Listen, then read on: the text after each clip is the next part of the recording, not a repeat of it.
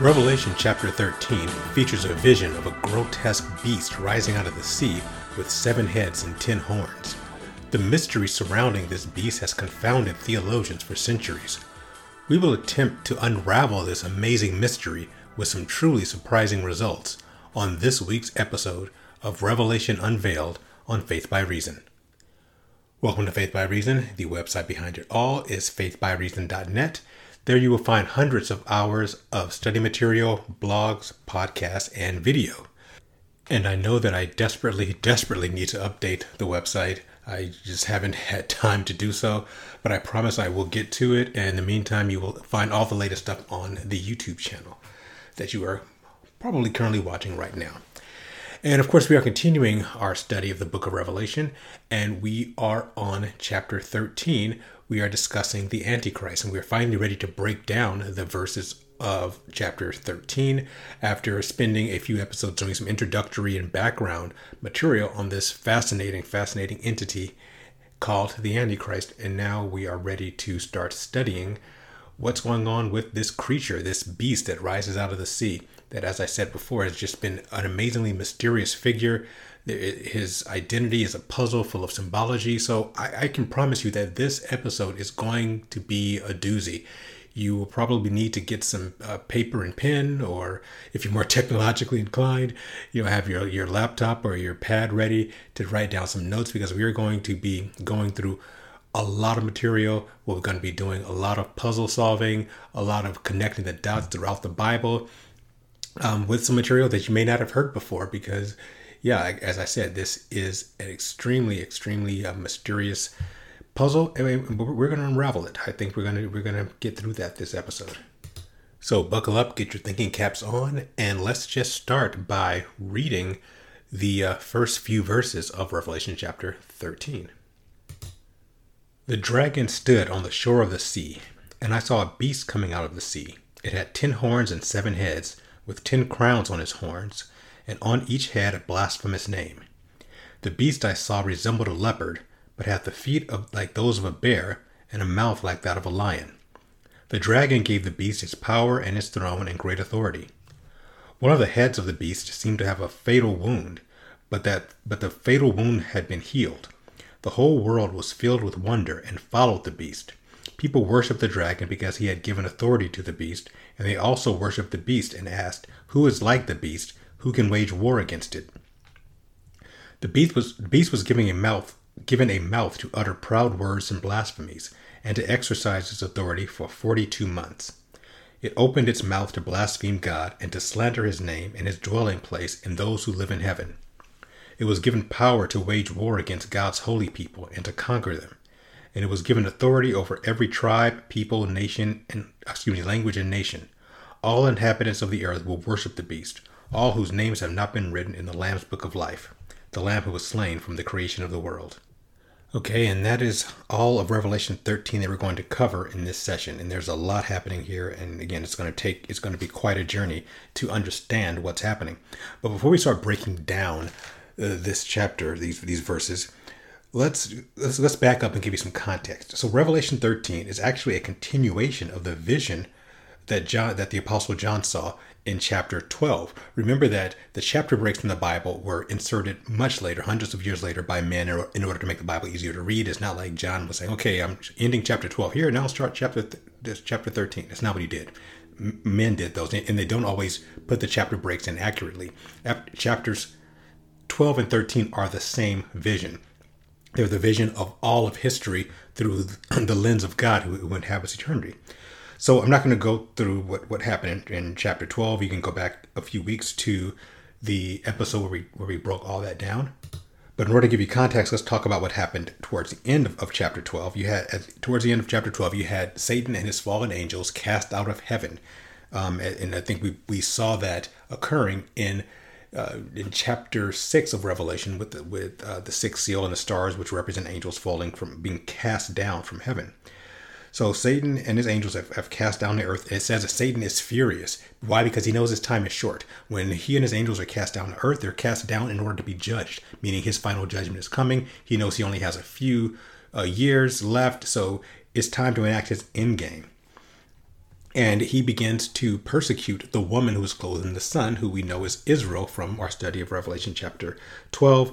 And but Israel is protected. The woman is protected supernaturally for 3.5 years. And this, of course, will be the second half of the tribulation. So here's where we're picking things up. We are, as you start chapter 13, we are looking at the second half of the tribulation, because where Satan is making war against the woman, Israel, and all believers. So that's what it says at the end of chapter 12. Satan goes off to make war against Israel and against all believers in Christ. So that is what's happening here. And I know we have to believe it's the second half, because in the first half of the tribulation, he's actually going to be on friendlier terms with Israel, because he's presenting himself as a false Jesus, a false Messiah.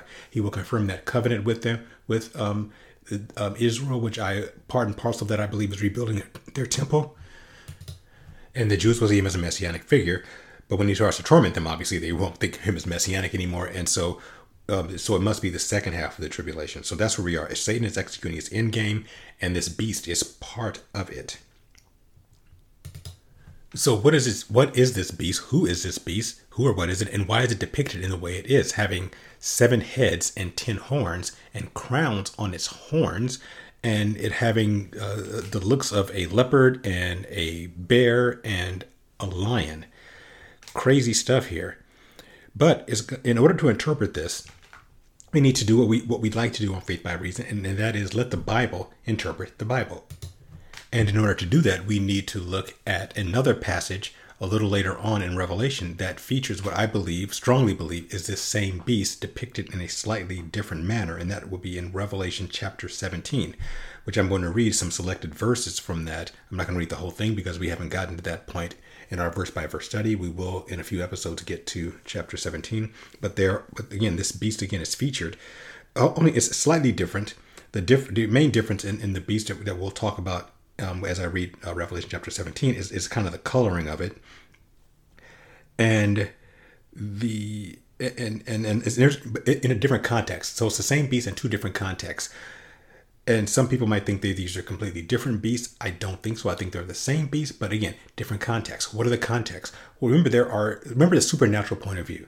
We've talked supernatural worldview. We've talked about this many times, and that is that we live in a parallel world. There are 2 worlds simultaneously existing: the spiritual world and the physical world. We live in a physical world. We have a spirit that exists in the spiritual world, but we can't see the spiritual world. However, they exist and they impact each other greatly. So if you are going to truly understand the interpretation of these beasts as they are presented in Revelation chapters 13 and 17, you have to look at it from the idea that there are spiritual aspects and physical aspects. That's the only way you're going to get it. If you think that these beasts are all physical, that they're a physical man called the Antichrist and physical kingdoms only, you're going to miss some things that's going to be confusing. On the other hand, if you think it's all spiritual and allegorical and symbolic, and you ignore the fact that this is physically happening, literally happening on the earth, you're going to miss it. The only way to truly interpret this is to combine all those 2 views into the supernatural worldview, that everything is happening physically on the physical plane and on the spiritual plane. And you'll understand, hopefully you'll get that more as we start describing what's happening. So, and I believe that Revelation 13 is more of a physical description of world empires and the physical Antichrist. And I believe that Revelation chapter 17 is more spiritual. And because when we get to Revelation 17, when we do a study on it, you will see this is really about the end of religion. So it's very spiritual, although there are some aspects that cross over. So let me just read some select verses from Revelation chapter 13. I'm going to read verse 3, then verse 8 through 13, and verse 15. Okay, verse 3. Then the angel carried me away in the spirit into a wilderness. There I saw a woman sitting on a scarlet beast that was covered with blasphemous names and had 7 heads and 10 horns. So again, I believe this is the same beast. It has the same characteristics. We're going to skip down to verse 8 where the angel starts giving John an interpretation. The beast which you saw once was, now is not, and yet will come up out of the abyss and go into its destruction. The inhabitants of the earth, whose names are not written in the book of life from the creation of the world, will be astonished when they see the beast, because it once was, now is not, and yet will come. This calls for a mind with wisdom. The 7 heads are 7 hills or mountains on which the woman sits. They are also 7 kings. 5 have fallen, 1 is, the other has not yet come. But when he does come, he must remain for only a little while. The beast who once was, and now is not, is an 8th king. He belongs, or is of, the 7 and is going to his destruction. The 10 horns you saw are 10 kings who have not yet received a kingdom, but who for 1 hour will receive authority as kings along with the beast. They will have one purpose and will give their power and authority to the beast. Down to verse 15. And the angel said to me, the waters you saw where the woman prostitute sits are peoples, multitudes, nations, and languages. Okay, so that segment adds a lot of color to this description of the beast, but it also makes it even more complex. So what do we do with it? How do we break all this down? Well, the best way to do it is let's just start listing out some of these characteristics and looking at the interpretations of them in order to get a full picture of who and what this beast out of the sea is. So again, there are going to be many dual spiritual and physical characteristics. I will try to let you know where it's more of the spiritual beast versus the physical beast, where it's a physical empire or physical person versus a spiritual representation of fallen angels and demons and Nephilim and all that.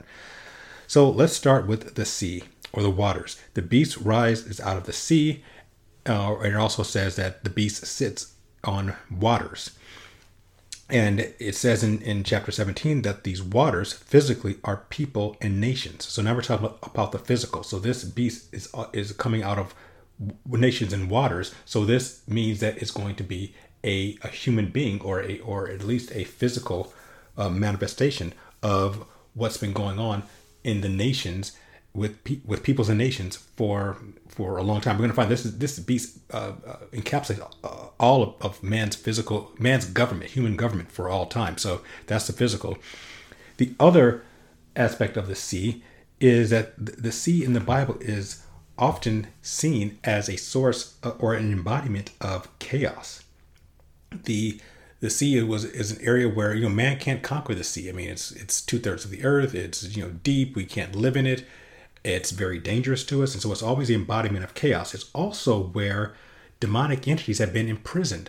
Waters have always been symbolic of where angelic beings, fallen angelic beings, and demonic entities, which are the spirit of Nephilim, have been imprisoned. So it's chaos and it's an imprisonment for demonic entities. It's also the abyss. The abyss or the abuso or the bottomless pit is also often associated with the sea, because again, that's where these demonic entities are imprisoned. And if you remember, at the 5th trumpet, the angel of the bottomless pit is given a key and opens the bottomless pit and allows the entities that have been imprisoned in the bottomless pit to come out. So stick a pin in that. We're going to get back to that. So that's what the waters. This beast is coming out of the bottomless pit, meaning it's a demonic entity, and it's also the culmination of what's been going on with peoples and nations and governments since the very beginning. Okay, so that's the waters. Let's look at this beast itself. And again, as we said before, it's physical and it is spiritual. So on the physical side, we see that this beast has the characteristics of 3 animals, a lion, a bear, and a leopard as its body. So the body is obviously the main part of this beast. Now this interpretation is actually pretty easy because we've seen it before. When we did the episode on the trial of the ages, we looked at Daniel chapter 7. And in Daniel chapter 7, we see a vision where Daniel saw these 4 beasts rising up out of the sea again. So this is obviously a callback to the same beast rising up out of the sea. And Daniel saw this vision a couple thousand years or 1,500 years before John's vision. But we saw a beast that was a lion. We saw another beast that was a bear, and another beast that was a leopard. And they represented the Babylonian Empire under Nebuchadnezzar, the Medo-Persian Empire after that, and then the Grecian Empire under Alexander the Great after that. So it is pretty clear, pretty obvious that this beast that had a mouth of a lion, the body of a leopard, and the feet of a bear represents those empires. Now, why is that important as the body of the beast? And what does it tell us? Well, one thing it tells us is that the body of the beast, the main part of the beast, is going to encompass what these empires were. And what's important is that these empires embodied all of the current culture, religion, and science that we enjoy at this moment. Babylon and Medo-Persia and Greece encompass all the religion, the science, and the culture and philosophy of the modern world. All of our modern religion, and by that I don't mean Christianity, I mean all the other types of religions, the false religions, the current science and the current culture and philosophy all come from those empires. Babylon is where we get a lot of the false religions. You can trace Islam back to this. You can trace Hinduism back to it. You can trace a lot of the so-called spirituality, the paganism, all back to Babylon. Our science comes from Babylon, from Medo-Persia. That's where we get our numbering system, our science, our astronomy, even astrology, our geometry. You can trace all that back to the Medo-Persian Empire, as well as Greece. In Greece, we get our modern medicine, again, more modern mathematics from Pythagoras and people like that. And of course, we have culture, philosophy, and government from Greece. Many of our current government, most of our modern governments have their basis in the Greek system of government, parliamentary government, representative government. All that comes from Greece. Our culture, our philosophy, Aristotle, Socrates, Plato, they are the ones those are the people who basically gave us the basis for all of our thinking and logic to this day. We still study them in college. I studied them in college. You probably did as well. So all of Western thought comes from these three empires, which tells us that this beast is going to come out of that Western system. And that's what we have today. And I believe we're not too far from these end times. And so the body of this beast, of this world system, of this world government, of this world leader is going to encompass those things, because the Western style of government philosophy and science dominates the world. I mean, even if you look at the fact that China is a very dominant world power, well, let's be honest, China is propped up by the West. If it wasn't for the West, the Europe, the United States, giving their technology to China, having these trade relationships with China, China would be nothing. China was a borderline third world country before World War II. After World War II, the West propped up China. So don't think that China's its own thing. When you get down to it, China is really run by the same people who run the entire world. And we've talked about them before. I have their little pictures on the screen. The people who run the world are Western. So don't be fooled by the fact that China is, raising up as a world power. Behind the scenes, they are controlled by the same people who control the rest of the world. These Satanists, these Luciferians who control the world, and they're all Western based, or all European based. So that's the body of the beast. Interestingly, so those are the first three beasts, so the lion, the bear, and the leopard. But then you also have Daniel talking about this other beast that he was indescribable, just great and terrible beast, which would be the next empire that came along, which was Rome. And as I said in that episode about the trial of the ages, the Roman Empire may have ended as a physical empire around the 3rd or 4th century.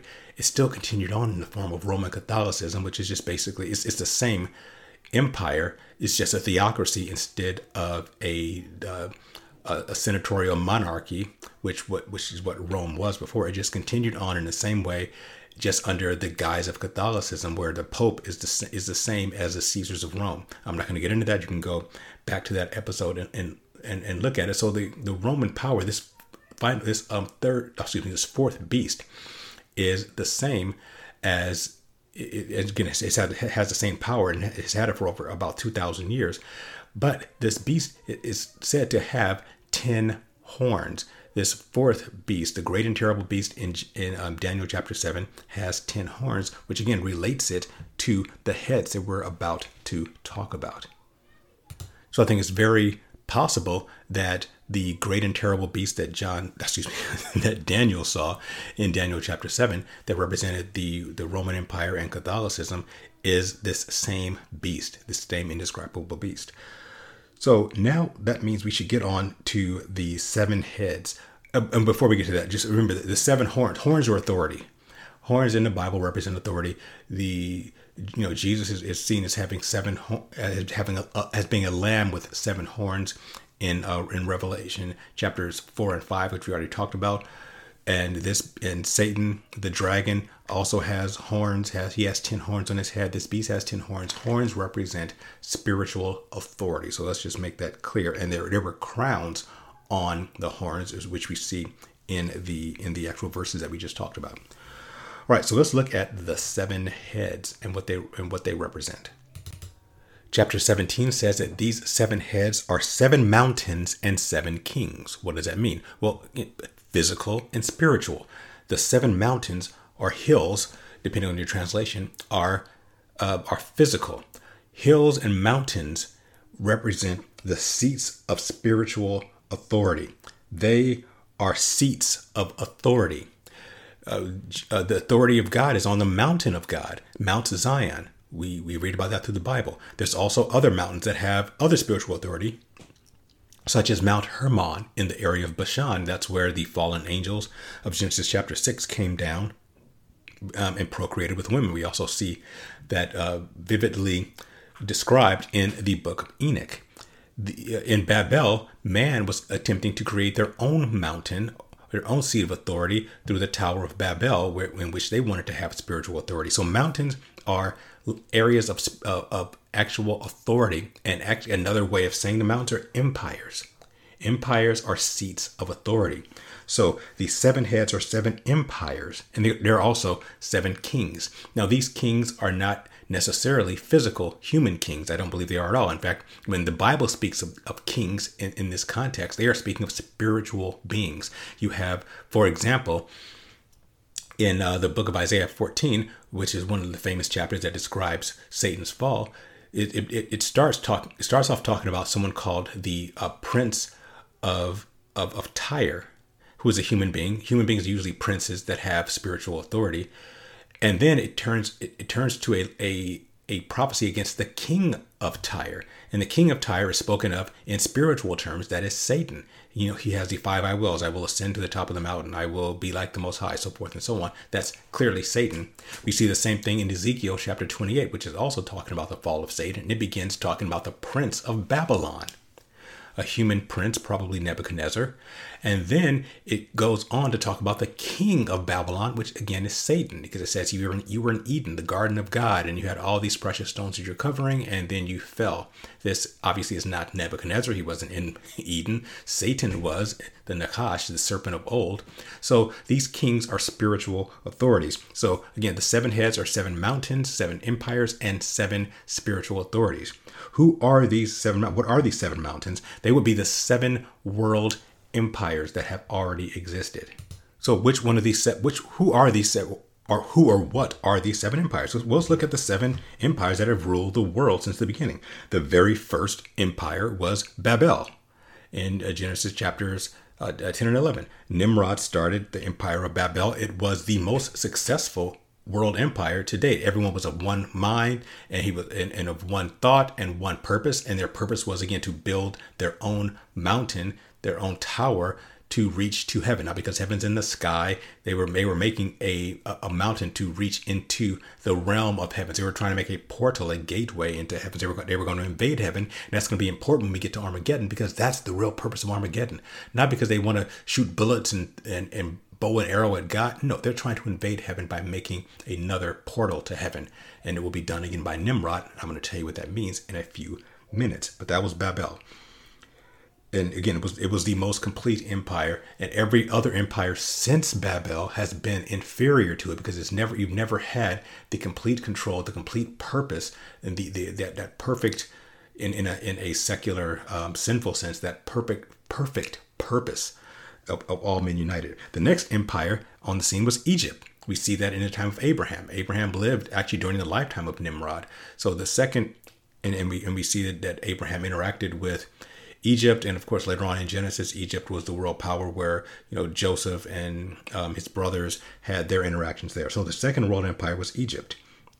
The third world empire was Babylon. Some people say it was Assyria. Assyria was before Babylon, but they were not a world empire. They didn't rule the world. Babel ruled the world. Egypt ruled the known world. Babylon under Nebuchadnezzar was the third empire to rule the world. And we know, of course, we see that in the book of Daniel, which we just talked about. After that, you have the Medo-Persian Empire. They rule the known world. After that, you have the Empire of Greece, and we're in familiar territory here.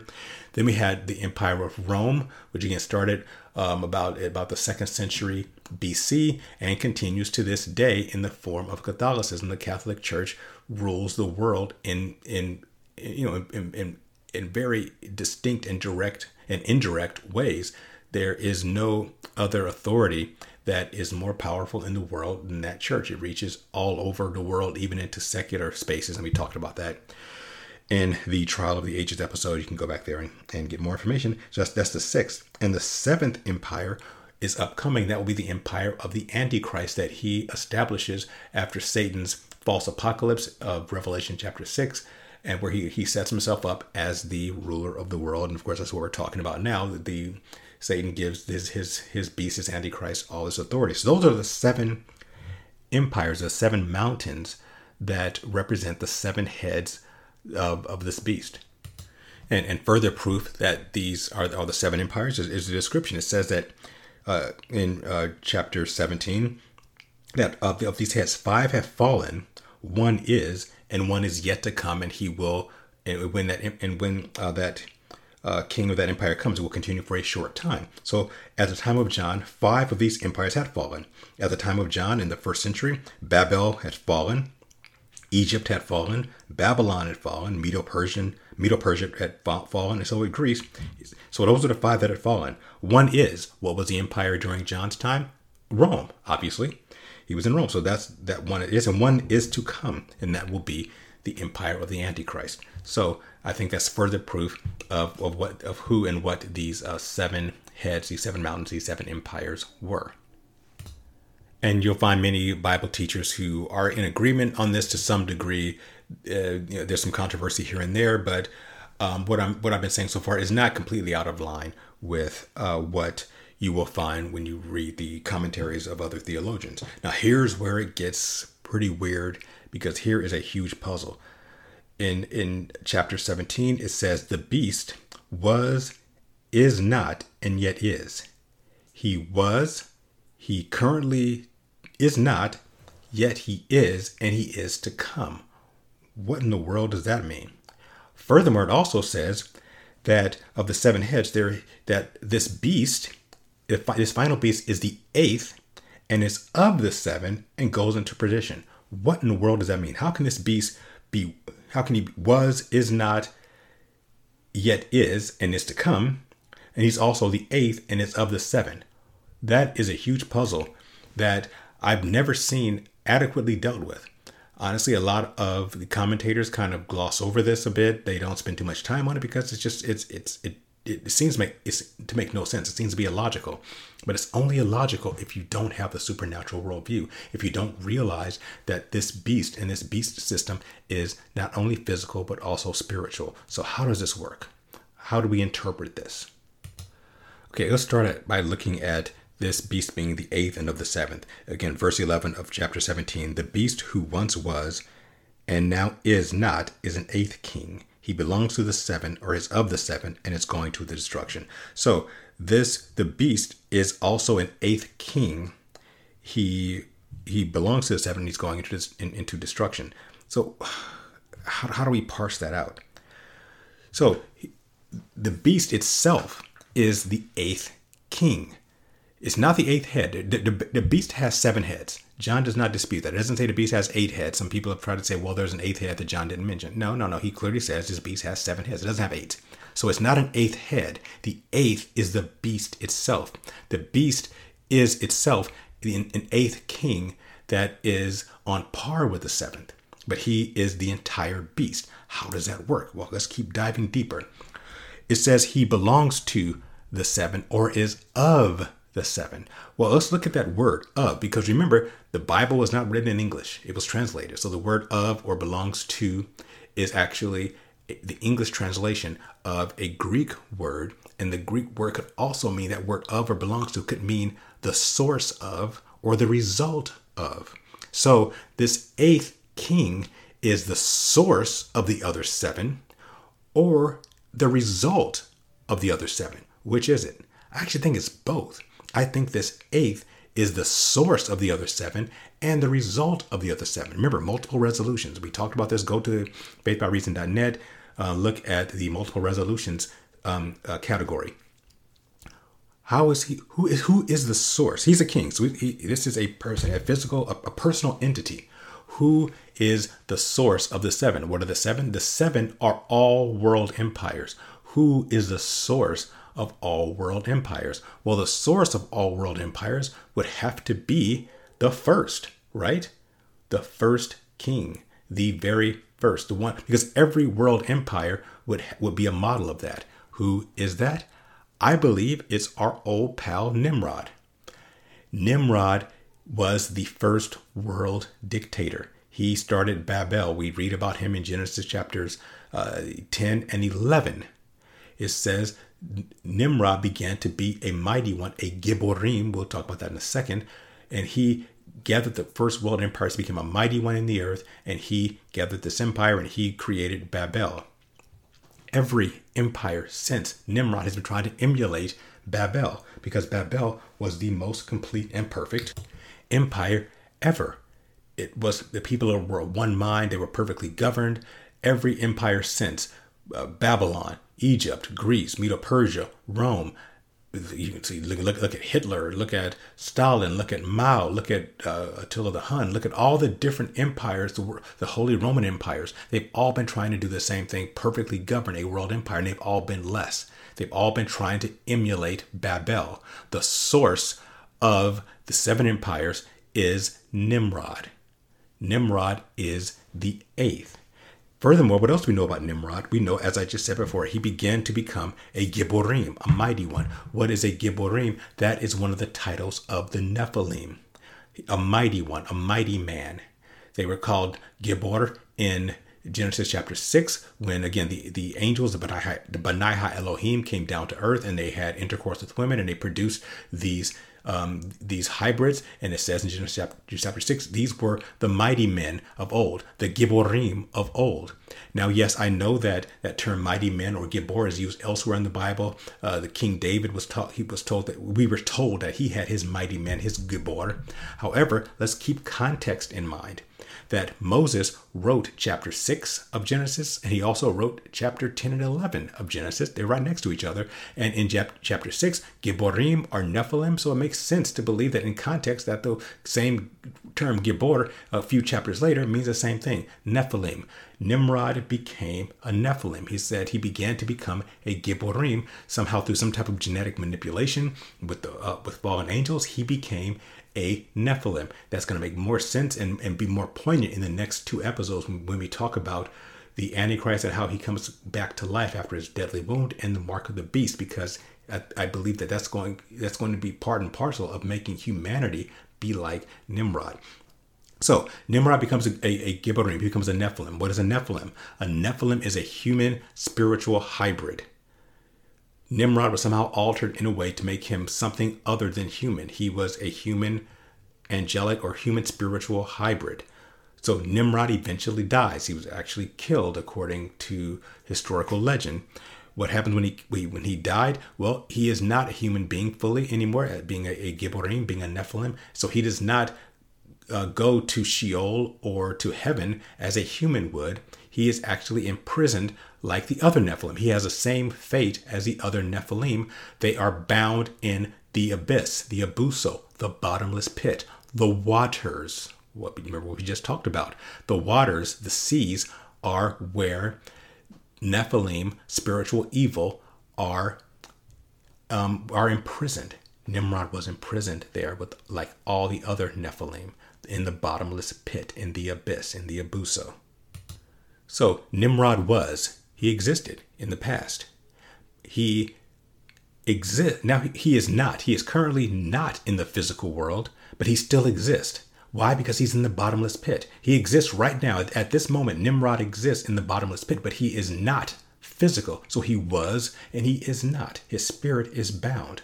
Yet he exists, and he is to come. How do we know he is to come? Because in Revelation chapters 8 and 9, or specifically chapter 9, an angel of the bottomless pit is given a key, and he opens the bottomless pit. And what comes out? The Nephilim. We talked about this during our series on the 7 trumpets. When the 5th trumpet is blown, the bottomless pit is open, and all of that spiritual evil is allowed to come out, in most cases as these demonic locusts who torment men for 5 months, which represents the 5 months that the flood was on the earth, which killed all the Nephilim. So they are getting their revenge on mankind for the 5 months that they were killed in the flood. But Nimrod would have been allowed, his spirit would have been allowed loose then. So he is not currently, but he is to come when the bottomless pit is open and all the demonic entities are allowed out and onto the earth so that they can be judged. That's who this is. He is the 8th, and he is the source of the 7. He is the 8th empire. He is the 8th king, and he is the source of the other 7. And as we'll see in a moment, he is also the result.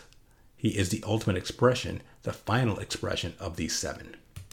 And remember again that here in chapter 17, verse 8, it says, "The beast which you saw once was, now is not, and yet will come out of the abyss, out of the bottomless pit, and go into destruction." So I think this is clear that this final beast who was, is not, and is will come out of the abyss, out of the abuso, meaning he is a Nephilim who was bound there, and he comes out. And folks, it's Nimrod. Nimrod's the only one who meets this description. He is the only one who is the source of these 7 empires. He is the only one who was bound in the bottomless pit, and he will be released, and he will come out of the bottomless pit and go into perdition, which is destruction. That's his ultimate fate, the ultimate prophetic fate of Nimrod. Okay, before we bring this all together, let's look at the last aspect of it, and that is the 10 horns. Verse 12 of chapter 17 says, "The 10 horns you saw are 10 kings who have not received a kingdom, but who in 1 hour will receive authority as kings along with the beast." Okay, so we saw these 10 horns back in Daniel chapter 7 on the 4th beast. Who are they? Exactly, I don't know who they exactly are, but I do know that they are 10 spiritual authorities. Maybe they probably have names. The Bible doesn't name exactly who they are, but it says that they have this authority, and they will be given special authority along with the beast for an hour. So, but they've existed before. They've existed since the time of the Roman Empire. Maybe they were the spiritual entities that were guiding the Roman Empire through its inception, all the way through its fall, its physical fall, through its conversion to the Catholic Church, all the way up until now. But they haven't had complete power over the world. They've had authority, but not complete authority. However, it says here that when the Antichrist comes, they will give their authority back to him for a short time. Basically about 3.5 years, which is, considering all of human history, by an hour, a very short amount of time, they will give their authority to the beast. So the beast will have total authority. All right, let's bring this all together and talk about how this is all going to work. How does this all come together? As we talked about in the previous episode, when the Antichrist first comes onto the scene, he's going to have all the answers. He is going to have all the answers to the false apocalypse that Satan starts. And then he's going to be revered as this world leader with a plan. He's going to just be well thought of. He's going to be a great speaker, very charming. People are going to love him. He's going to be the world leader. And then he's going to confirm that covenant with Israel for 7 years, which starts the period of time called the tribulation.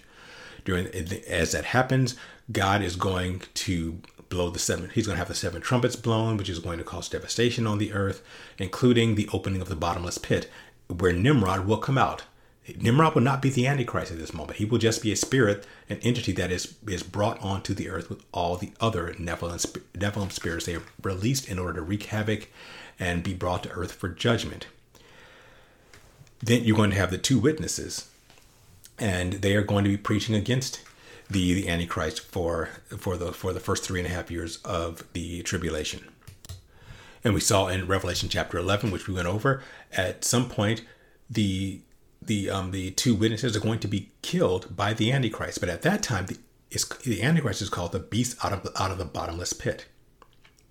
I believe that's Nimrod. So I believe that right before the 3.5 year point, maybe even a few days or a few hours before that happens, the Antichrist is going to suffer that wounded head.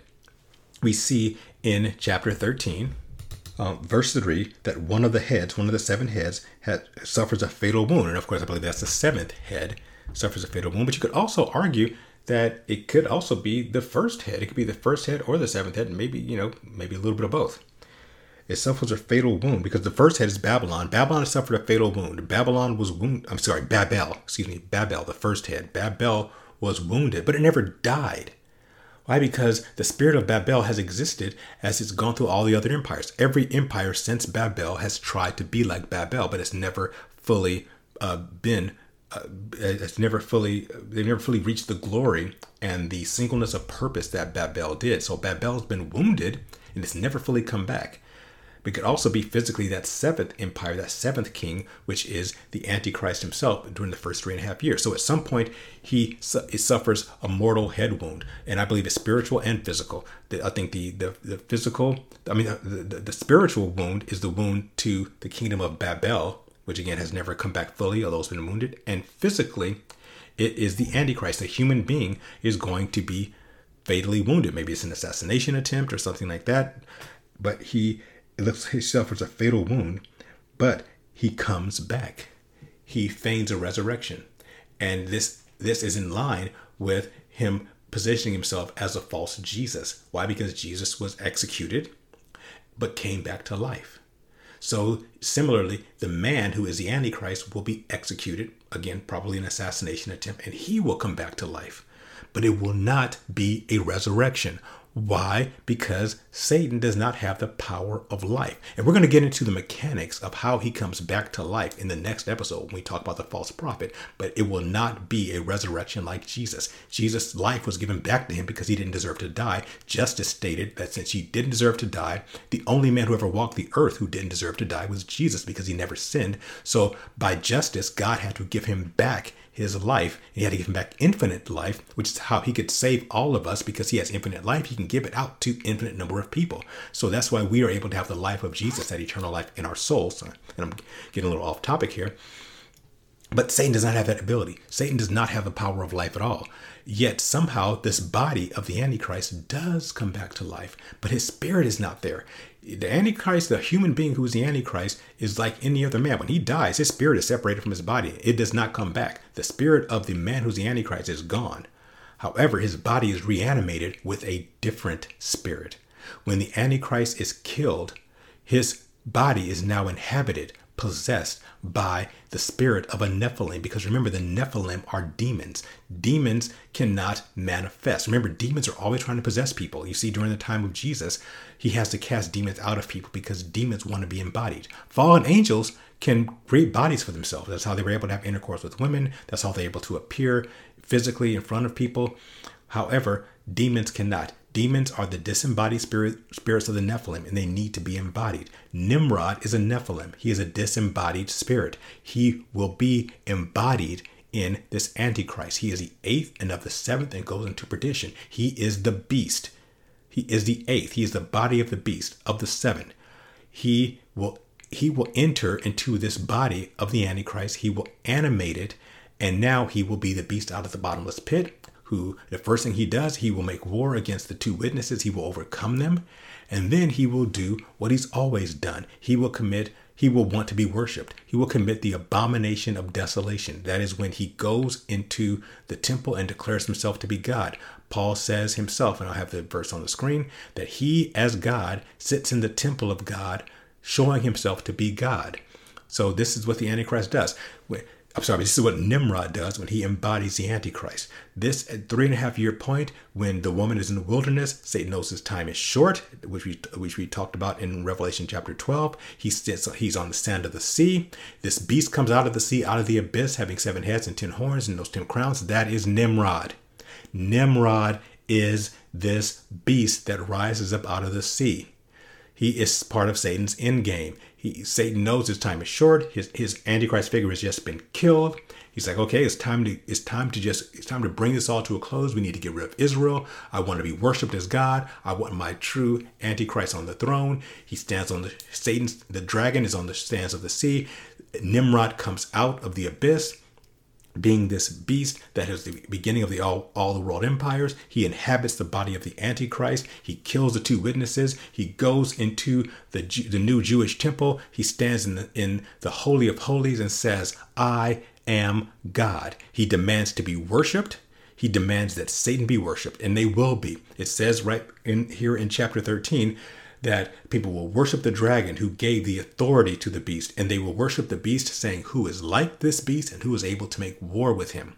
Why do they say that part? We'll talk about that in the next episode. Why do people believe that this beast is so amazing and incredible that no one can ever make war with him? Again, next episode. Hopefully it's next week. Next episode, we'll get into that, and I'll tell you exactly why, how he comes back to life shows that it is impossible to make war with him, and it's impossible to be like him, or that it's very difficult and people will want to be like him, but no one will be able to make war with him. He is inhabiting the Antichrist. There are those who say that the Antichrist will be indwelt by Satan. We talked about this a couple weeks ago. The Bible doesn't say that. The Bible does not say that he will be indwelled by Satan. That's a Christian tradition. The Bible says the opposite, actually. The Bible speaks of the Antichrist, the Satan, and the false prophet as three different entities. They are not one and the same. They are three completely different entities. The dragon is on his own. He's one entity that's worshipped. The Antichrist is another, and the false prophet is yet a third. So he will not be indwelt by Satan. I believe he will be indwelt by Nimrod, by this beast. And looking again at chapter 13, we're talking about the physical beast here. He'll be given, again, a mouth uttering proud words and blasphemies, and he will exercise his authority for 42 months, the three and a half years. So the last 3.5 years, he will be possessed by Nimrod. He will rule the world. He will blaspheme God. He will slander his name. He will slander the people who dwell in heaven. Who's that? That's Christians. That's us. Hopefully, if you are part of the first rapture, you will be there. And actually the second too, because the second rapture happens at the midpoint. So everyone who dwells in heaven will be blasphemed by the Antichrist, by the Antichrist that's possessed by Nimrod. By the way, if that confuses you, you don't understand about there are three raptures at the end of time, not just one. You don't have to pick pre, mid, or post trib. Actually, all three are correct in their own way. I won't get into that now. I have to do a whole series on the rapture. I have a blog, podcast, videos, everything you want to know about the rapture. Just go to the faithbyreason.net, look at the category of the rapture, and you have all the information you ever want to know about the rapture and why most people have it completely wrong. And the Bible is right and man is wrong on that. And everyone will worship this beast. All the inhabitants of the earth will worship him because he will demand to be worshipped. And by all the world, it says clearly, all those who are not written in the Lamb's Book of Life, all those who are not saved. So if there are any people who come to salvation at this midpoint of the tribulation, they will be the ones who will not worship the Antichrist, and they will unfortunately have a very, very difficult time. And we'll talk more about that, their difficult time, in the next episode.